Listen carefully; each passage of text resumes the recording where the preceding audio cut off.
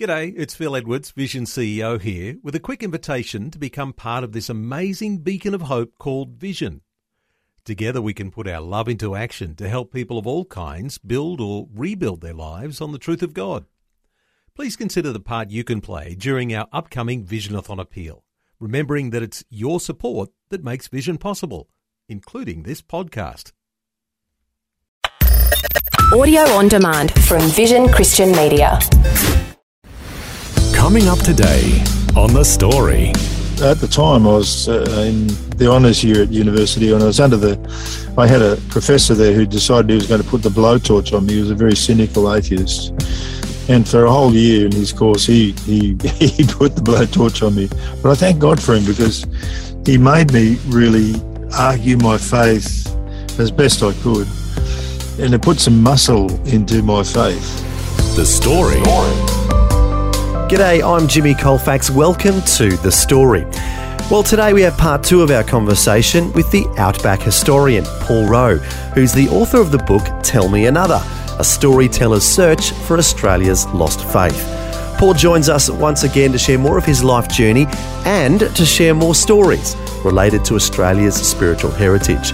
Once again, Paul is joining us from his home in Dubbo in New South Wales, and he's chatting with Eric Scatterbo. Welcome back to the program, Paul Rowe. Thank you, Eric. It's good to be here. Glad to have you on once again. And I believe I neglected to ask you, where were you born and raised? Well, I was born in the Poplars Hospital in Sydney, at Epping, and my son was born there as well. And I told him to look, if he looked carefully on the cot, he'd see I scratched my initials there in 1949. And so we shared the same hospital, you see. Now, that sounds like a different type of story. Maybe a fairy tale. Well, yeah, I have been known to... Yeah. Well, I actually did one time. I did win a yarn spinning competition. I was did you? Australian yarn spinning champion, yeah, briefly, yeah. So you came from a Christian family? Yeah. Mum and Dad, Dad, well, post-war, they built, like a lot of people did, Dad built their own house on weekends, and he also at the same time was building a little gospel hall, and that was sort of our life, those two pivots. And we did lots of stuff, boys clubs and Sunday school and all that sort of thing. That was life. That was our community, which was pretty rich, really. They were just humble, simple people who loved God, loved the Bible, and that was my incubator, if you like. And how did you become a Christian, personally? Well, through a storyteller. Oh, okay. Well, that's appropriate, yeah. And radio, because we used to listen to radio before television. Glad to hear that. And on Sunday afternoons, there was a storyteller used to come on. His name was Dr. Paul White, and he was called the Jungle Doctor. And he told stories of his life in Africa, and he turned them into fables, little stories about monkeys and elephants and all that sort of thing. And because he like me, he sort of groaned about the poor efforts that were made to tell the Bible's story, really live the Bible story. So he brought them vividly alive, and I was sitting there one Sunday afternoon listening to one of these stories, and that night, just on my own, I decided, I need to invite Jesus into my life and make him my Lord. And that was a pretty significant turning point, and it was through a storyteller. And how old were you at that time? Oh, about 8, I think. Yeah. Oh, okay. And so last time we heard how stories, and in particular Bible stories, played a large part in your life and why you're so passionate about the Bible stories. And we're going to pick up the story you left off right before you were about to go to university. What were you going to study there? Well, I hit university at the end of the 1960s, and I think you may remember, or you may have heard, Eric, it was the hippie era. Oh, yeah. And, I was born in 65, so I caught a little bit of that. The end of it, yeah. Well, there was a great upheaval. I mean, and the university students of the world sort of were really talking to each other, and they were saying, we're going to change the world. You know, the Students for a Democratic Society, I think, was the big thing. So there were big rallies. There was anti-Vietnam marches. There was anti-apartheid marches. There was all sorts of stuff, and a very strong sense. I mean, the Beatles and Bob Dylan and all those guys were singing about change, you know, and we were going to change the world. And in very many ways we did. not necessarily for good. But I think there's a lot of throwing the baby out with the bathwater, so to speak. And I think the church was one of the babies that got thrown out for a lot of young people because it seemed fusty and old and a bit dated and was sort of trying to tell you what to do when the hippie world was about free love. And nobody's going to tell us what to do. No, and we were just going to live free and, it's going to be beautiful. And if we only just get rid of all these restrictions on us, then life would be perfect. Well, 50 years down the track, that definitely has not worked. That didn't work out, no. We did a lot of damage as well, so sadly. So I hit university, and that was a severe test on my, I suppose you'd say it was sort of like primary school religion I'd grown up with as a kid. When you hit tertiary level atheism, it's pretty ferocious, and I wasn't really prepared for it. I didn't have academic answers for can you trust the Bible? Do you know that, where did it come from? Did Jesus really live? And all those kind of questions we got hit with. And so I staggered, and most of my friends were pagans and happily pagan and testing drugs and sex and rock and roll. And that was all pretty heady stuff for students, young students. And fortunately, somewhere about a couple of years into my time at university studying history and English, I was staggering, but I met a man and his wife who'd been with Campus Crusade in England. And he came from an atheist background in Yackandandah in Australia. He was a dairy farmer, so he was a very hard-headed, sort of practical man. Engineer, did sociology and anthropology, became a Christian sort of in his 20s through seeing the logic of the faith. He saw that the story actually fitted the glove, that it answered the questions best. And if it was true, well, as an engineer would, he said, well, if it's true, then you've got to do it. So he didn't necessarily fit easily into church molds because he struggled to find when he read the New Testament, he couldn't quite see how the New Testament related to some of the church behaviour he saw. But he did persevere, and he went as a Wycliffe Bible translator to Mexico, then went with Campus Crusade to England, which is an American-based movement, as you know, a sort of active movement. And he was a very, very good debater on campus. He loved getting up and sort of debating all the different groups on campus, and became very skilled at it, and was part of a revival that happened in Brighton in England at Sussex University there. Came back to Australia to help his brother build a dairy farm out at Burke, and that's when I met him. And he answered lots of the questions nobody had been able to answer for me about the apologetics, if you like, or the reason side of faith. So he was telling me another story, if you like, the kind of story I needed to hear at university that wasn't just emotional, but it was actually wrestling with fact, and so that was very helpful to me. It sounds like you've gone from kind of the children's stories to now the adult stories, so to speak, would you say? Yes and no, because, well, we call them children's stories, but when you look at them, they're pretty bloodthirsty stories, some of them, and the Bible is full of not fluffy stories. Well, David and Goliath, Goliath gets killed. That's pretty...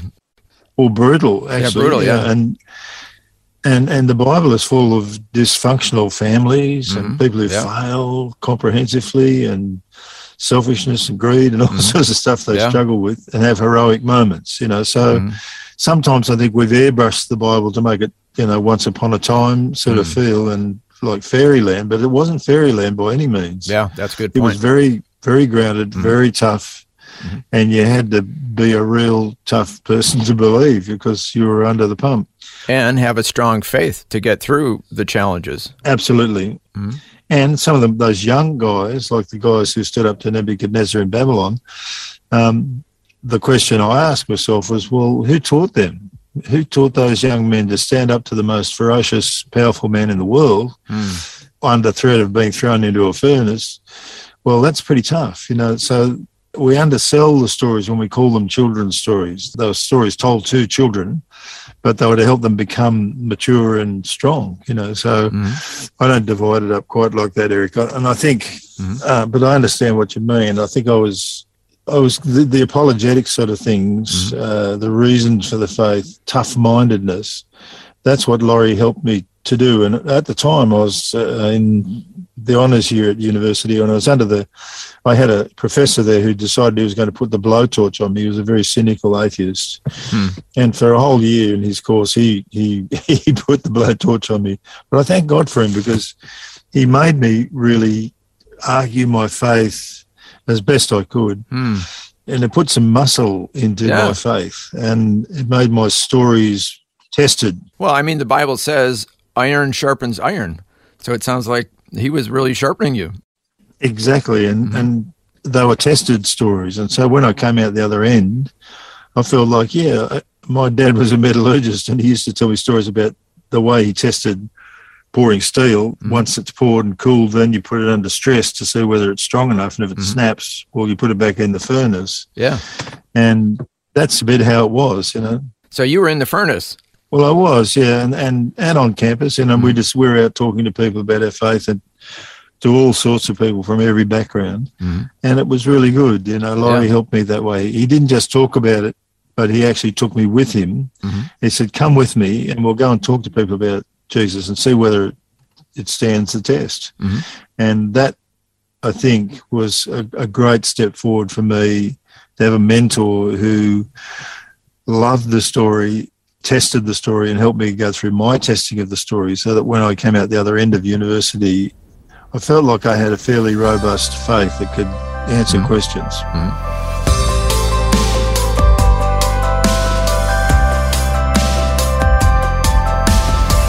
You're listening to The Story.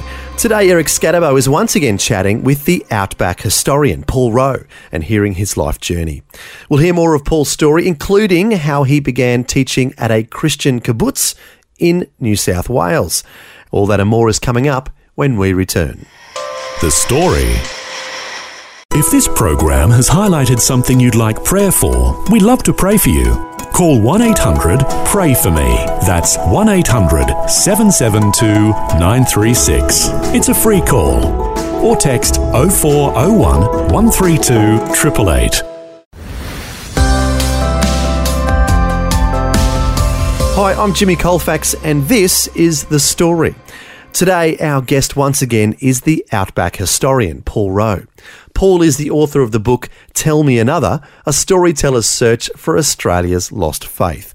Now, here's more of the storyteller telling his story to Eric Scatterbo. And then you got involved in teaching high school boys. How did that come about? Well, I'd taken on a teacher's scholarship, so you had to work your scholarship off. But I'm glad I did. I was offered to go on and do more academic study, but I decided I'd go into the high school world. And I'll tell you one of the reason why, Eric. I think I was being invited by the dean of the faculty, who was the man who really attacked me. And at the time, I was also being mentored by Laurie. And when I watched that man, who was very high up in the university, and he had all his accolades and degrees and things, but when I watched him at staff parties with students, I'd see him, he became crude and rude and that sort of thing. And then I thought about my friend Laurie, who was mentoring me with such strength and character, and I thought, who would I choose to be my mentor? That was a very clear decision for me. And I thought, no, I don't want to go that way. The academic world just seemed to be, I don't know, it was fraught with lots of pride and arrogance and sort of one-upsmanship and that sort of thing, and it just wasn't appealing to me. But plunging into the high school world, where boys don't, they don't hold back testing you out either. It was a lot of fun, and I loved being in amongst those boys. And I threw the challenge at them. I said, well, boys, senior boys, your decision about what history means is the most important decision in your life. And they'd all look at me and go, yeah, right, whatever. And I said, no, think about it. We're talking about the meaning and purpose of everything. And history is a track record of the human race. Where are we all going? So that opened up really good, healthy discussions with, I debated some of the boys and we'd go to their homes, and yeah, it was fun. And I saw some young men come to faith and go on. So it was a good testing for me, Eric. I think it took me out of the academic world into the rough and tumble of a boys' school. And you had to be pretty fair dinkum. So that was good for me, and I'm glad I did it. Yeah. So then you went from that to teaching in a kibbutz at Burke. How did that come about? Well, yeah. Well, Laurie and I... exactly what is a kibbutz for people who aren't familiar? Okay, I'll go back and while I was teaching in Sydney, we were involved in what became quite a widespread movement amongst our churches, where we saw hundreds of young people really get excited about their faith, about sharing their faith, about doing these apologetic seminars, running cell groups. We had big meetings where we had rock bands and all sorts of stuff. Wow. And I am an aging rock and roller now. I used to play in bands and things. So it was fun. We went into the streets and we did all sorts of stuff. But there came a point where we could see that you could sort of do so much on a weekend camp or a cell group or something. But if we really wanted to get these stories deeply embedded in these young people, like to make them life deep, it needed more. And Laurie's background in sociology and anthropology, it made him think a lot about this. And he said, Jesus took 12 men with him and he said, walk with me and just be with me and watch what I do. And that's what Laurie did for me. And we decided, okay, what we need is a place where, not a Bible school so much, but a place like a farm. He grew up on a farm. He said, well, farms teach you reality. If you don't water it, it don't grow. If you don't go out there and chip the weeds, you're dead in the water. So there was something grounding about being on a farm and growing stuff for yourself and being eyeball to eyeball with the forces of nature, like droughts and floods and whatever, that taught you a lot of things that you couldn't learn any other way. So our classroom became not just an old schoolhouse at Burke there that we used, but the whole farm was the schoolhouse. That was where we learned together on the farm. So it was half a day's teaching, half a day working to pay for things. It didn't cost them to come. You didn't even have to necessarily be a Christian to come. But if you really wanted to know, if you were seeking, then you could come. And we had people from every background. There weren't academic qualifications needed. So we had people who had no qualifications. We had people who were studying medicine. So we had them all in there together. And it was a bit like Laurie used to say, it's a bit like being thrown into a tumbler with all these rough rocks, and we turned it on, we all rumble around together and knock the edges off each other and polish them up. Well, hopefully that's what happens. Oh, yeah, absolutely. Well, definitely. And the thing was that the staff were in there as well. Like we lived with the students. They watched our families. They watched me handle things when the wheels fell off. Did Paul lose it? How was his faith then when it wasn't going smoothly? And I think that's a tough way to teach, but it's the best way to teach because that's what Jesus said, come with me and watch me. So that was our style. And over the next 30 years in Burke, we had thousands of students come from all over the world to live in Burke. I mean, seriously, Eric, when I thought about going to Burke, I came from Sydney and I thought, can any good thing come out of Burke? It's a bit like Nathaniel said, can any good thing come out of Nazareth? Seriously? Yeah, hick town up in the scrub, But there were things we learned there in that rough environment that we could never have learned any other way. There were powerful lessons. And so that's what we did. We started Cornerstone Community out there, and then we spread to other places like Broken Hill and up into Emerald in Queensland and Dalby and around New South Wales into Canowindra and Swan Hill eventually and so on. And we had these teaching centres that were self-supporting, and we would study together, live together in community and prepare for mission. And then we sent teams out into country towns, probably over 100 country towns around the backcountry of 3 or 4 states where people never sent any mission teams, they were neglected really. Yeah. And we served those towns with rough and ready young people who went there and lived there for a year or more and ran stuff for kids. Do these centers continue to today? Well, in a very diminished or they've changed shape. Running the big apparatus that we had, like Bourke became a very big apparatus. The farmers that helped us get started there were Americans, and they grew the cotton industry there. So we were living on a farm that was, growing 12, 15, 20,000 acres of cotton. And so it was a very big operation, and the students would work as workers on the farm, and those farmers were very generous in hosting us there and became part of us as well. And other places we did farming, but we had a lot of businesses we ran as well. So it was a very strenuous operation and demanded a great deal of us all. We lived on the common purse. We didn't make money out of it, but it was a great ride. So for nearly 35 years we did that. Then the whole educational world changed, and I can't go in, it's a long story there, but things did change, and we're now operating more in embedded communities who disciple young people where they are. So that's a short answer to that question. Oh, okay. Now, you referred to your time at Bourke as your apprenticeship. What do you mean by that? Well, you'd study history at university, and you sit in lecture theatres and you listen to people lecture you on things, and you read lots of stuff and write lots of stuff, write a thesis and all that sort of things. And they gave me the tools of being a detective, the forensic side of tracing down information and sitting down with, like in the Jewish people, to find out the story of what happened in Israel. But when I went to Bourke, it was a lot different because I got involved with a local radio station, Sears Radio again. It was a public access station. Yeah, good on you. They asked me to interview they asked me to interview old timers for the radio. So I thought, okay. So I started interviewing these people. Now, it was amazing because I began to realise, wow, I'm sitting here talking to those First World War servicemen. I'm sitting there with old Smithy. He's 96 years old. He was in the Camel Corps, and we're sitting out at his house on Bog Eye Bend on the Darling River there. And I've got the tape recorder going, and he starts telling his story. And he says, well, I was 17 when I went to the war, and in the first week I was in 3 bayonet charges. You just had to run and go ballistic.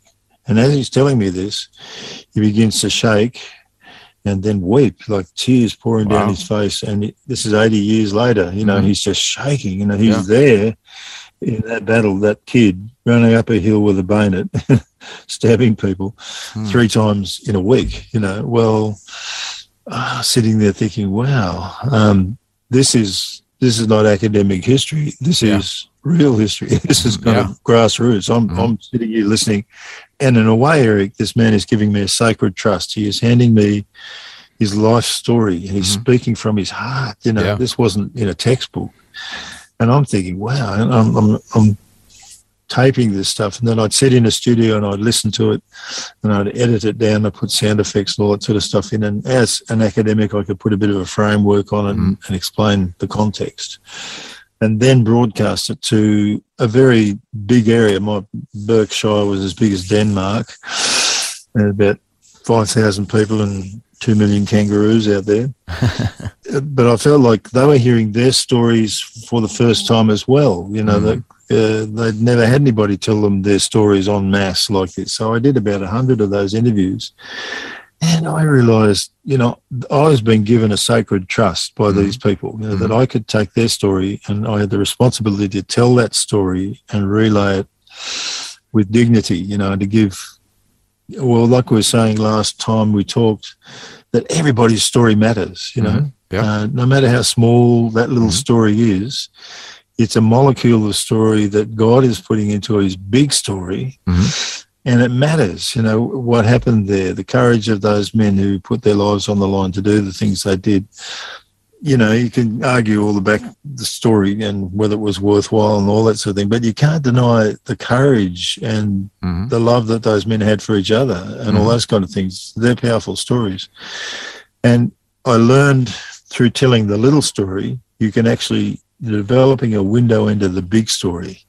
And if you tell those little stories well and put them together, you're helping people enter into the big story and answer some of the big questions that they have. So that was my apprenticeship, Eric, like sitting with these people, listening to them. And one thing I would say here, that the manager of the station was a Christian guy, and he said to me after a while, he said, you know, Paul, I think you've had more acceptance in this remote region that we live in by doing these historical stories, listening to these people, than you have just doing religious programs. And that jolted me awake, and I thought, that's interesting. And I realised one of the downsides, I think, of Christians has been that we sort of ride into town and say, all right, everybody shut up, sit down and listen, we've got the answer, you know. And it's rude, you know, and it's insensitive and it's blockheaded because we haven't bothered to stop and listen to their story and listen to what's happened in their lives and hear their heart music and then tune the story of Jesus to their story. And I think that was something I had to learn. So that was my apprenticeship. Well, that was part 2 of Eric Scatterbo's conversation with Paul Rowe, who's known as the Australian Outback Historian. But Paul's not done yet. He has many, many, many more stories to tell, including more of his own. But seriously, it's great to hear the passion in Paul's voice as he talks about the great need for Australians to learn about their spiritual heritage. And there's so many good stories to tell. We invite you back next time to hear some more of them. Also, if you want to read some Australian stories, you can go to Paul's website. It's theoutbackhistorian.com.au. That's theoutbackhistorian.com.au.